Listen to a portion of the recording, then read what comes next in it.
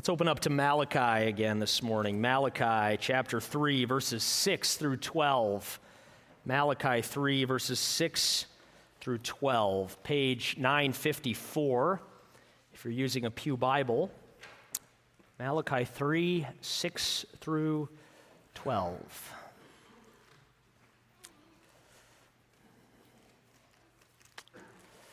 Before we read God's word, let's ask his blessing upon our hearing of it this morning. Father, we do ask for your help and your blessing upon the reading and the preaching of your word this morning.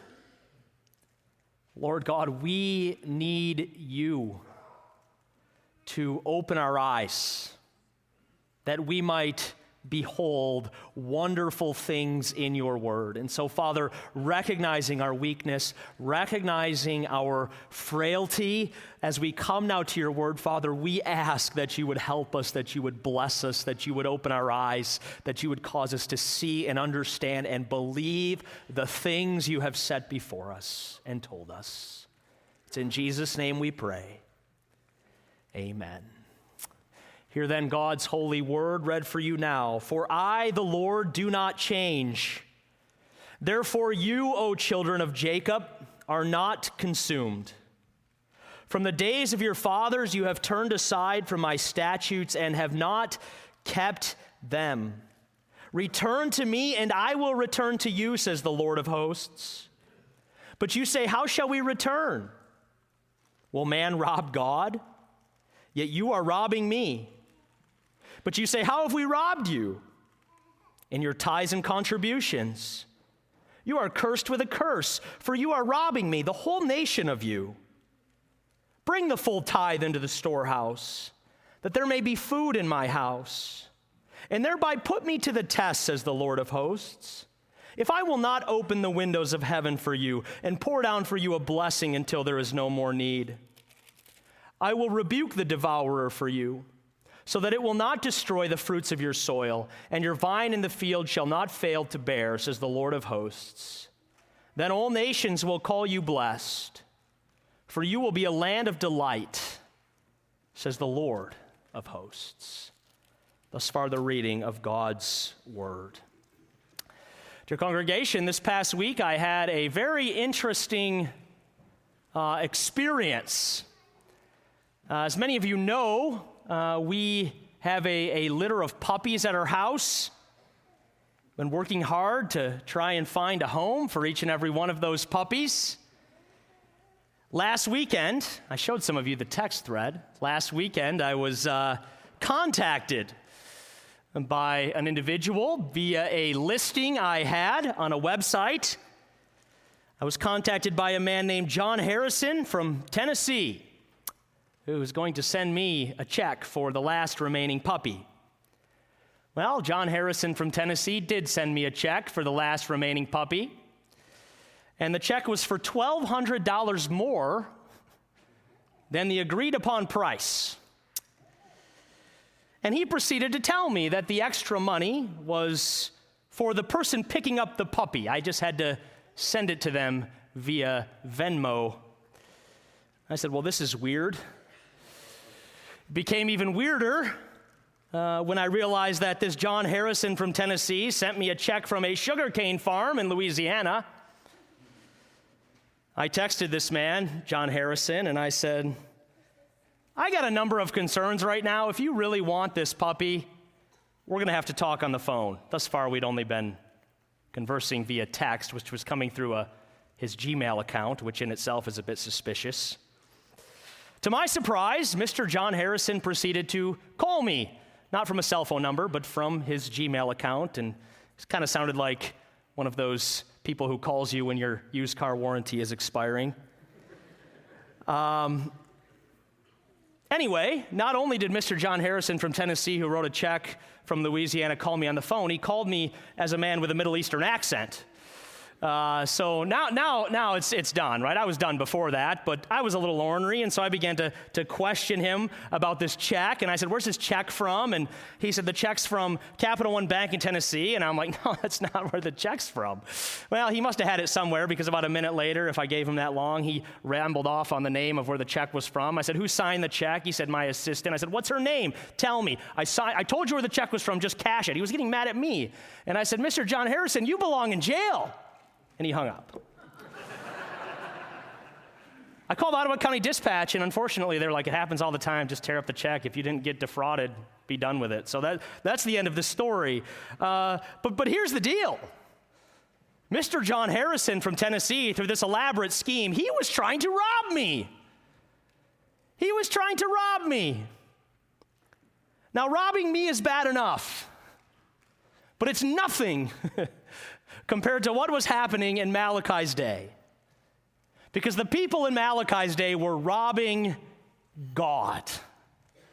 We see that in our text together this morning. Let's look at it, and let's notice first the assertion. The assertion, verses 6 and 7. "For I, the Lord, do not change. Therefore you, O children of Jacob, are not consumed. From the days of your fathers you have turned aside from my statutes and have not kept them." With these words, God is telling his people why he continues to put up with them. Remember, throughout this book of Malachi, we have seen that God's people are a sinful and rebellious people. They doubt God's love. They withhold God's honor. They're faithless towards one another. They question God's justice, right? And this has gone on, God says, for generations. This has gone on since the days of their fathers, God says to these people.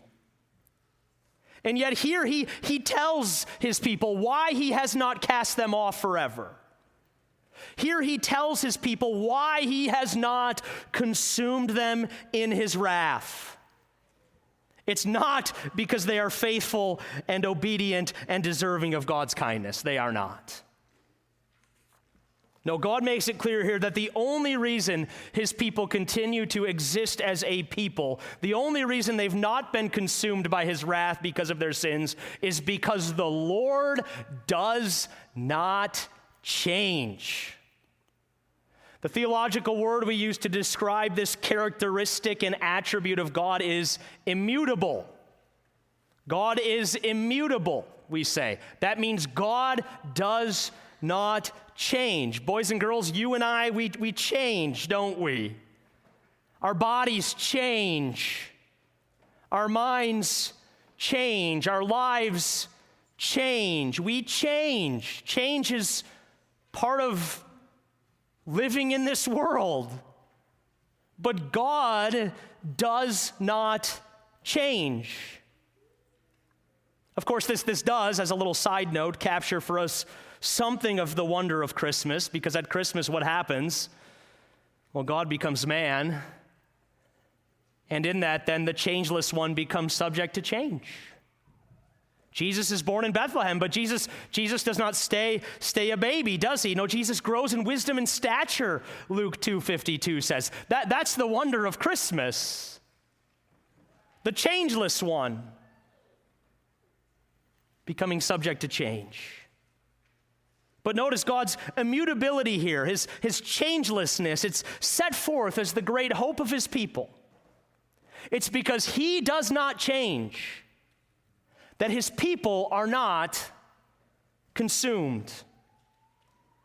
Okay, long before this, God had established a covenant with these people. In his grace, he came to Abraham and Isaac and Jacob, and God said to them, "I will be a God unto you and to your descendants after you." And it's because God does not change. It's because God remains faithful to his word and to his covenant promises. It's because he does not change that these sinful people remain his people by grace alone. And people of God, our situation today is no different. We look at our lives and let's be honest, what reason have we given God to put up with us? What reason have we given God to not consume us in his wrath. I mean, our lives too are full of sin. Why does he continue to put up with us? Why does he remain faithful to us? Why does God not cast us off forever? Here he tells us, it's because I, the Lord, do not change.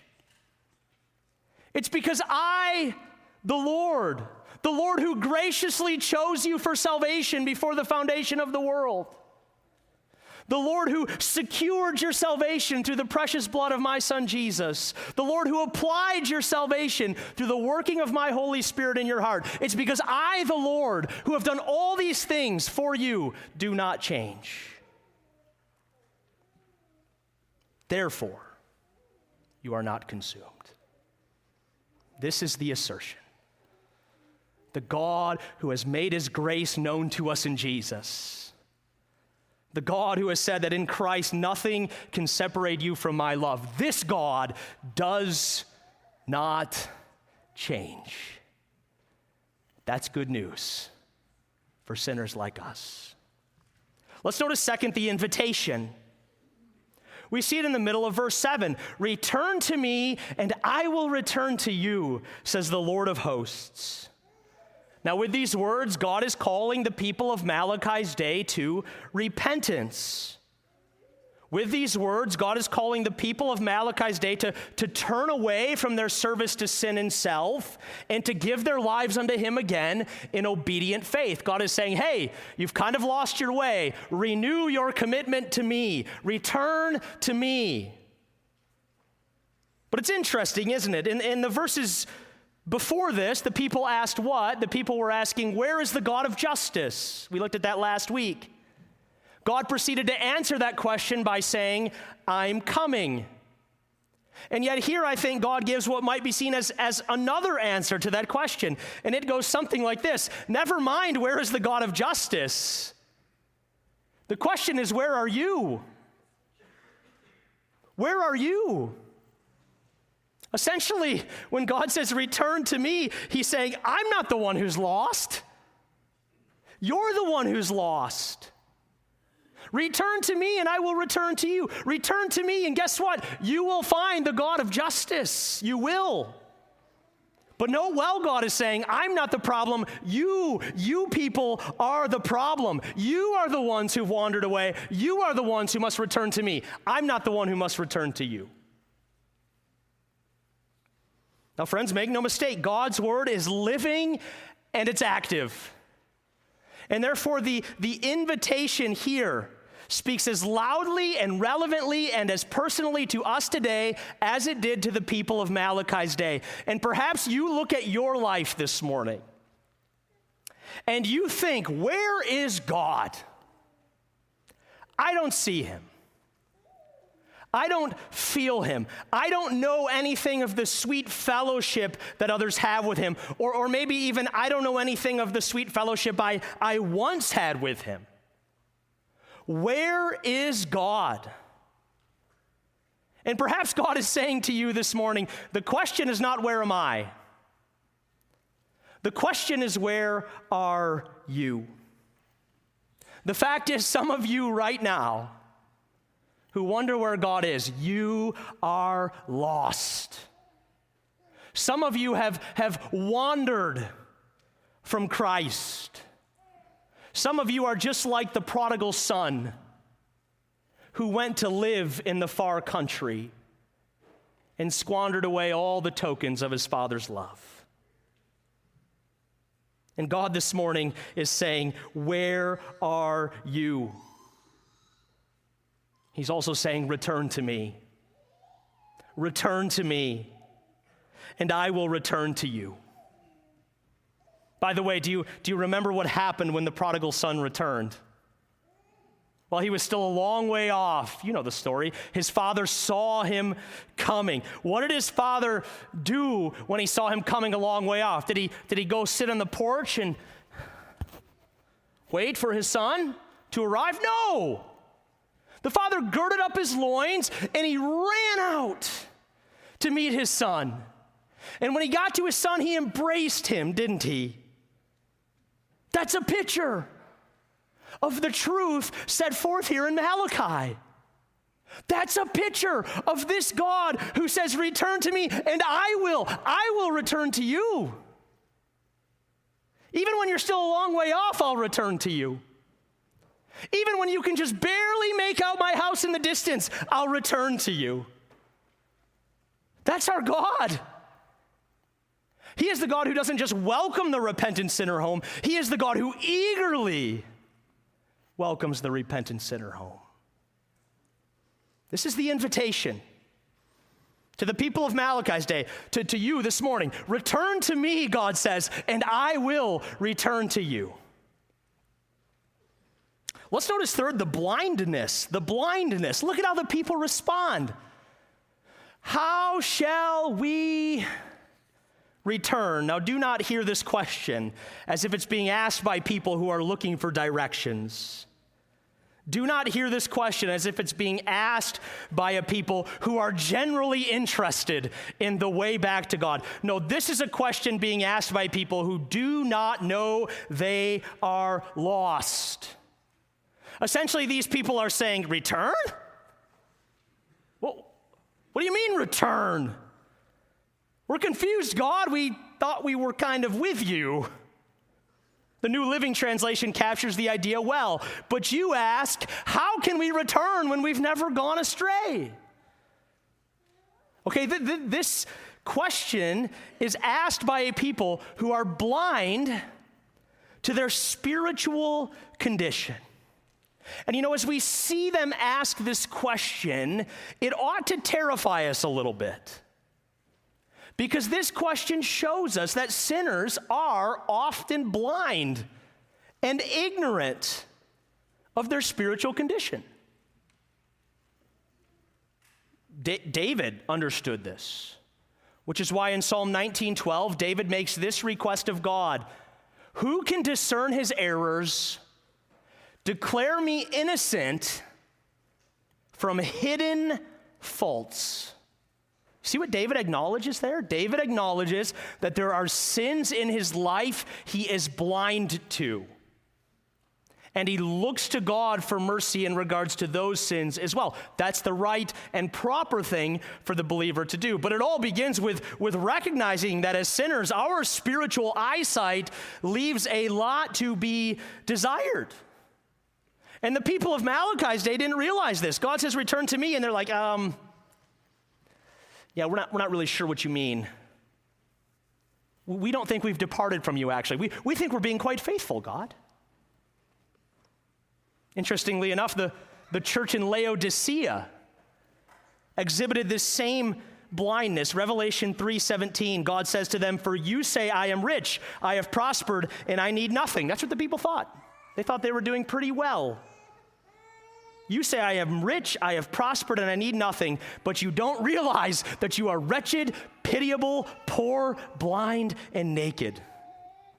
Jesus there says to that church, you think you're doing well.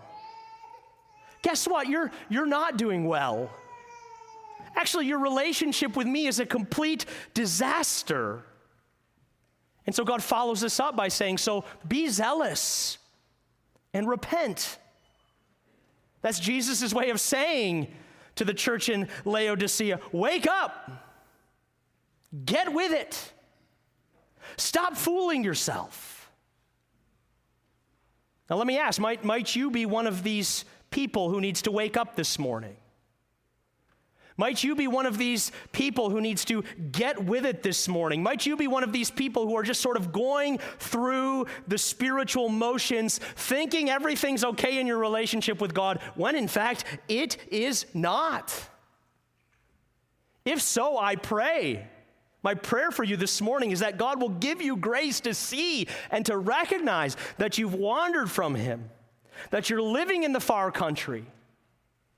And He'll cause you to say with that prodigal son, I perish here with hunger. I'm going to arise and I'm going to go back to my father. That's my prayer for you this morning. It's the best thing that can happen to people who are blind to their spiritual condition, that they come to their senses, they see where they are, and they return to their father. Well, let's notice fourth, the sin. The sin, verse 8, will man rob God? Yet you are robbing me.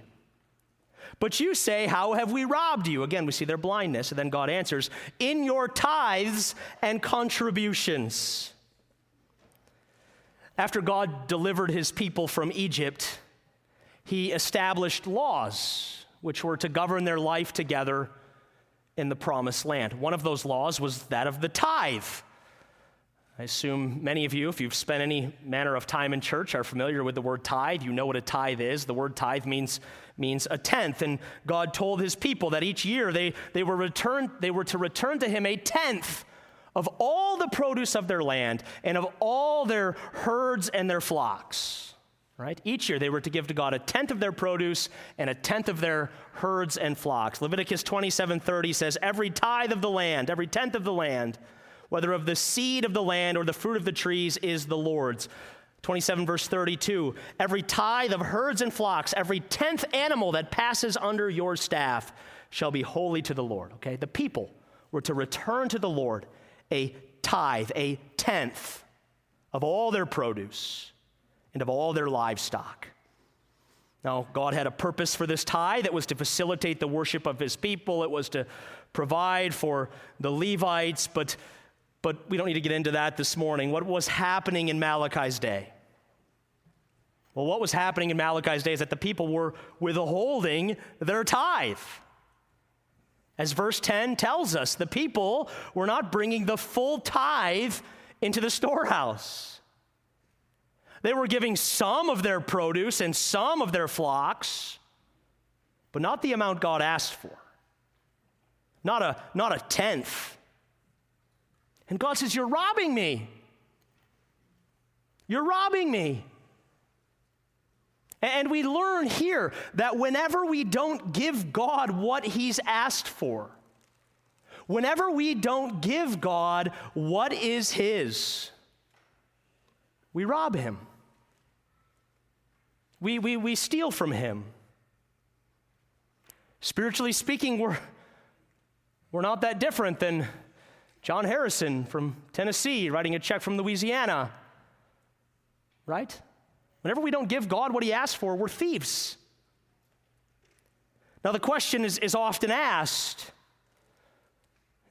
how does giving work in the New Testament? What role does the tithe play in the New Testament? Because you see, the New Testament church is never instructed to tithe. And that is true, and to some degree it makes sense, because most of us also don't have crops and cattle. Maybe a few of us do, but most of us don't. However, the New Testament church, it is instructed to give weekly of its financial resources. We see that in 1 Corinthians 16:2. The New Testament church is instructed to give as he or she prospers. That means New Testament Christians are to give according to their means. In 2 Corinthians 8 and 9, we read much about giving. There we read that we're to give cheerfully, we're to give willingly, we're to give generously, and more than anything, we are to give in light of the gift of God's one and only Son. I always find it interesting that Paul wraps up that teaching on giving with the words, thanks be to God for his indescribable gift. What is God's indescribable gift? It's the gift of Jesus. Anyway, in the New Testament, we're not commanded to tithe. Instead, we're commanded to give cheerfully. We're commanded to give willingly. We're commanded to give generously. We're commanded to give according to our means or in proportion to what we have. And we're commanded to give in light of the gift of God's one and only Son. And I tend to agree with those who say, listen, if in the Old Testament, before Jesus came, they were to give 10%, how much more should we be giving, right, in the New Testament in light of the gift of God's one and only Son? Anyway, this much is sure, okay? This much is sure.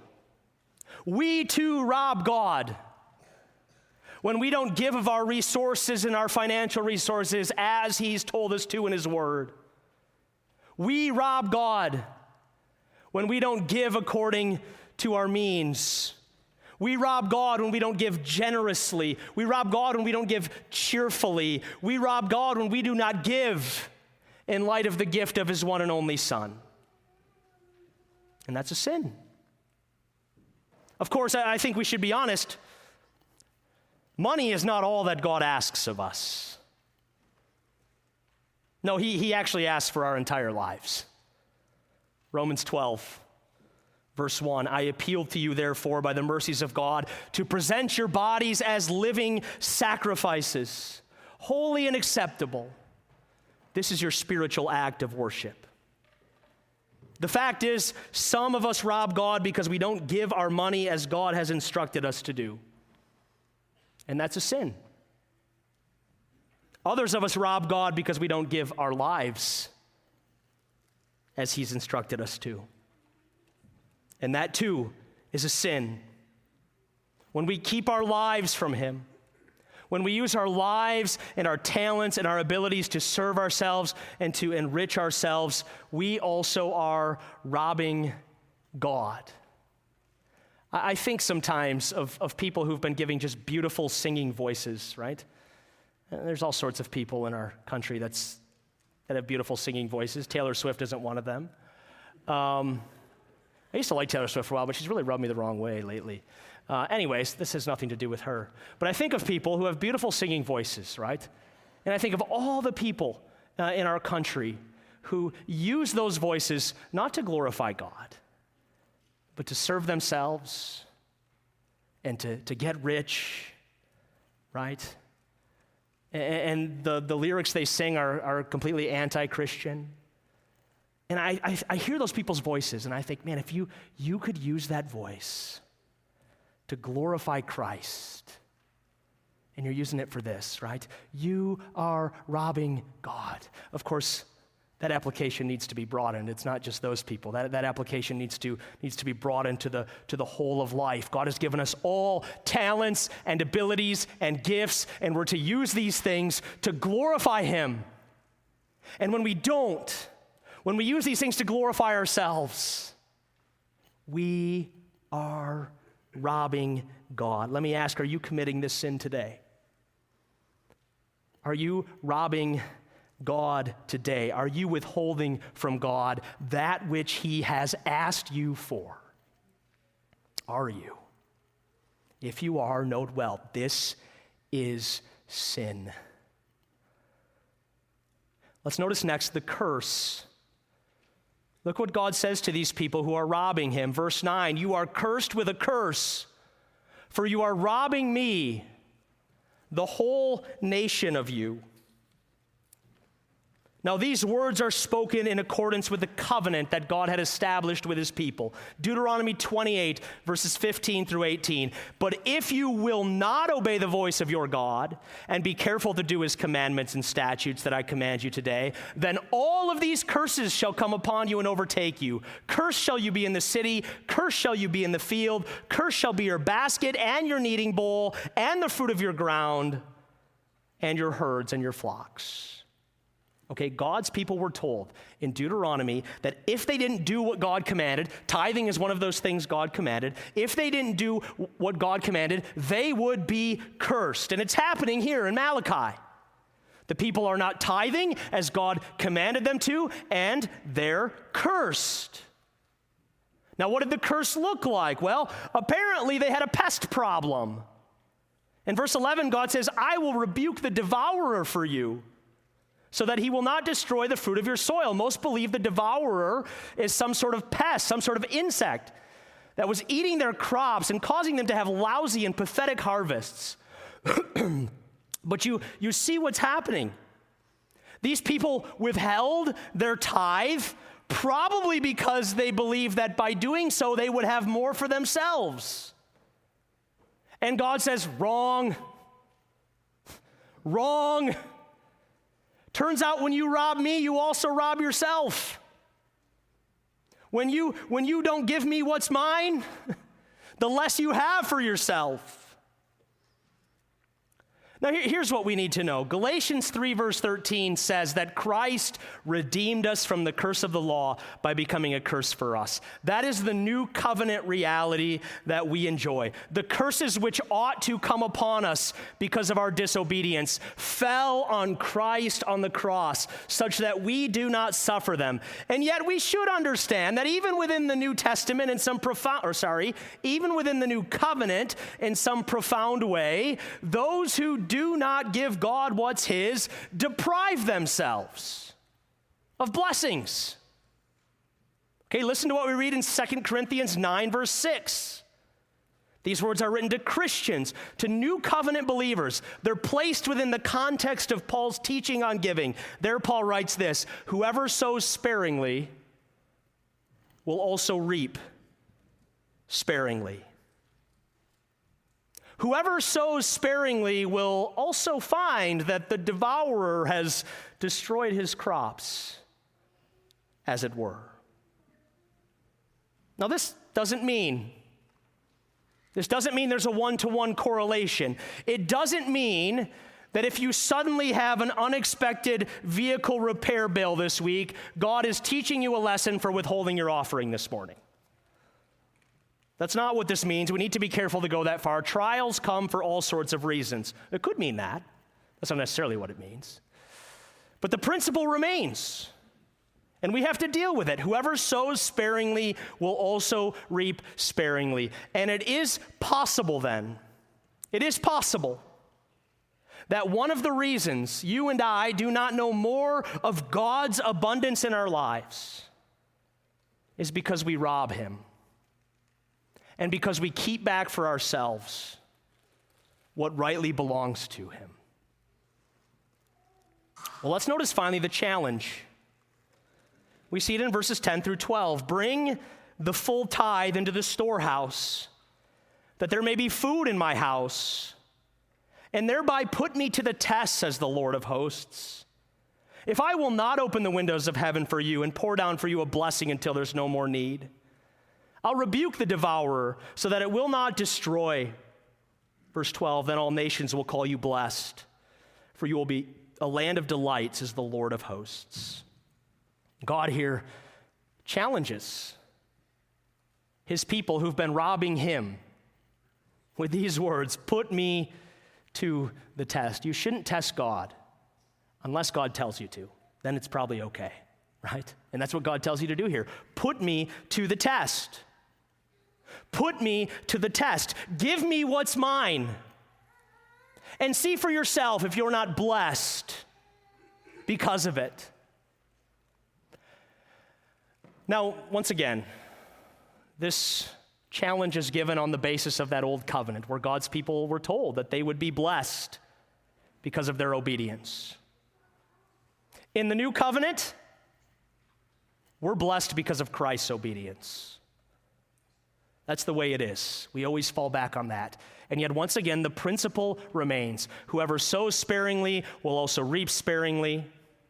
Whoever sows generously will reap bountifully. That's what the New Testament says. And when I read this story in Malachi, two particular stories come to my mind. The first is a story from my own life.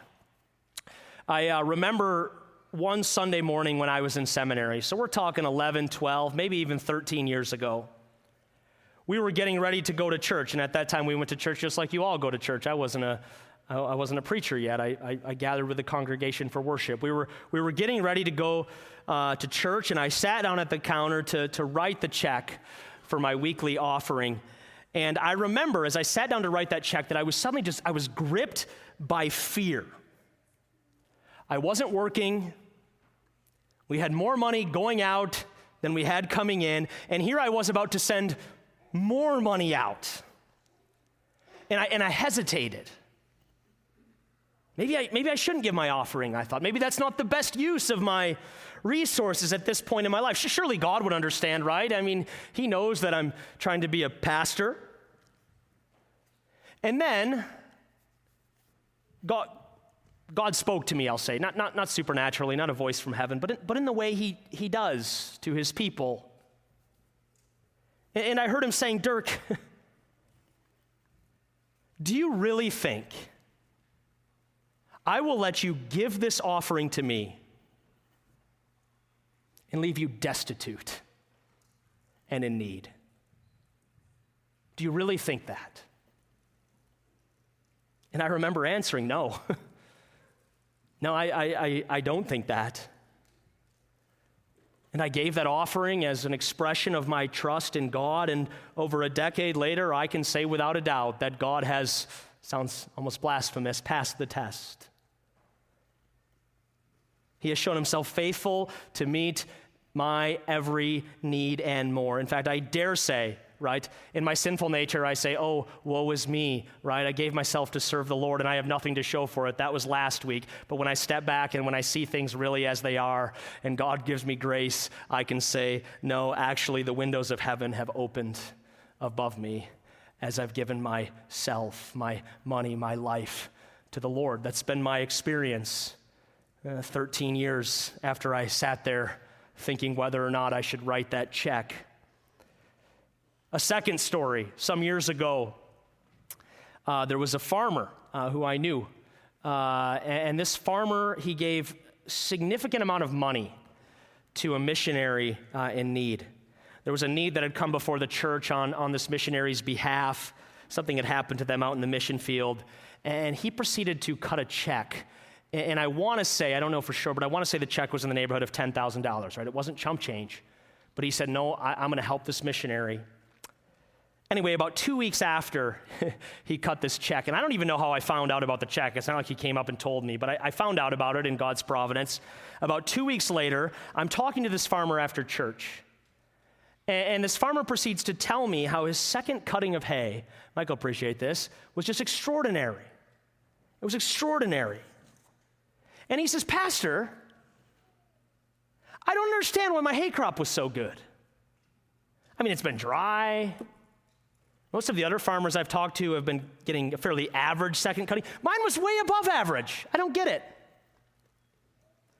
Now, I don't know if he put two and two together. I don't think he did. Honestly, those who give out of love for Christ probably don't often put two. They just give because they like to give.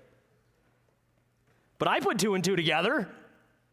I couldn't help but notice that this man, out of love for Christ and his kingdom and his people, gave generously. And wouldn't you know it, shortly thereafter, this man also, in a very real and earthly way, reaped bountifully. This is our God, beloved. This is our God. He is a God who challenges us to test him with our obedience and to give him what's his in order that he might show himself to us as faithful and as exceedingly generous. And so let me ask you, where is God challenging you to test him today? If I might maybe put it another way, where is God challenging you to stick your neck out in service of the Lord Jesus Christ? Perhaps it is in regard to your giving. Perhaps it's time for you to increase the amount you give to the work of Christ's kingdom. You don't have to give it here. We're fine. Our budget's made, but I bet there's a lot of missionaries who need it. Some of you have probably been giving the same amount to the work of Christ's kingdom for years. And you can give that amount mindlessly with no sacrifice whatsoever. If so, to you, God is saying this morning, test me. Try me. Give sacrificially. Give to the point that it hurts just a little bit to write that check. And see if I don't give you a better, fuller, and richer life than that money in your bank account promises to do. Perhaps God's calling you into seminary or the mission field. You think it won't work? I have a family to support. I have bills to pay. If so, God says to you today, test me.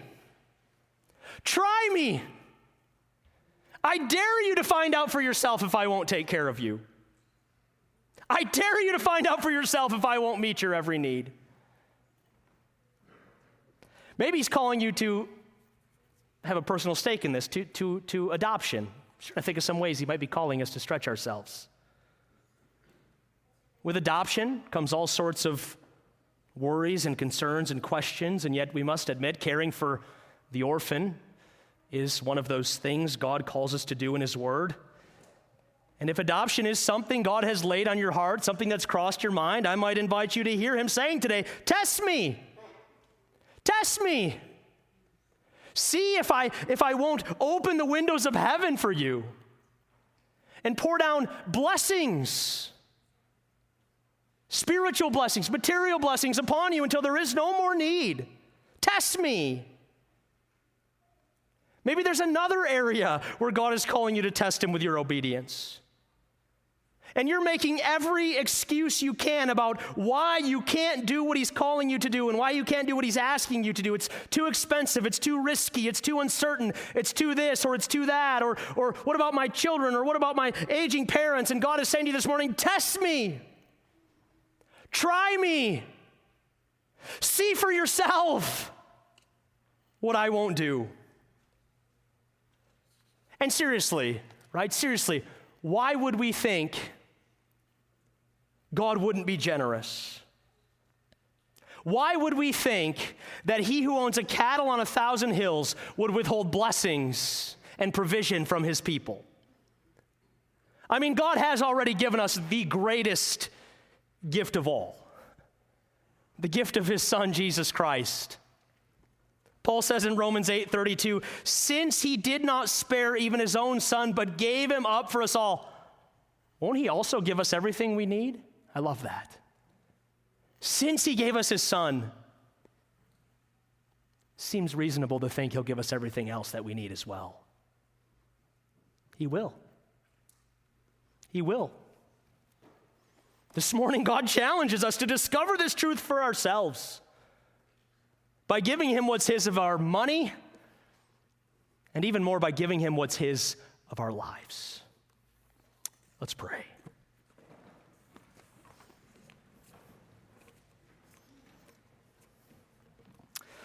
Father in heaven, we thank you for your word. This morning we praise you that you do not change. And because you do not change, we are not consumed. Lord, we confess that each of us this morning is guilty of robbing you in some way, shape, or form. Forgive us for our sins and thank you for the blood that cleanses. Lord, help us to see even this morning where you might be calling us to step out in faith, to test you, and to see what you might do, and enable us to respond accordingly for Jesus' sake. Amen.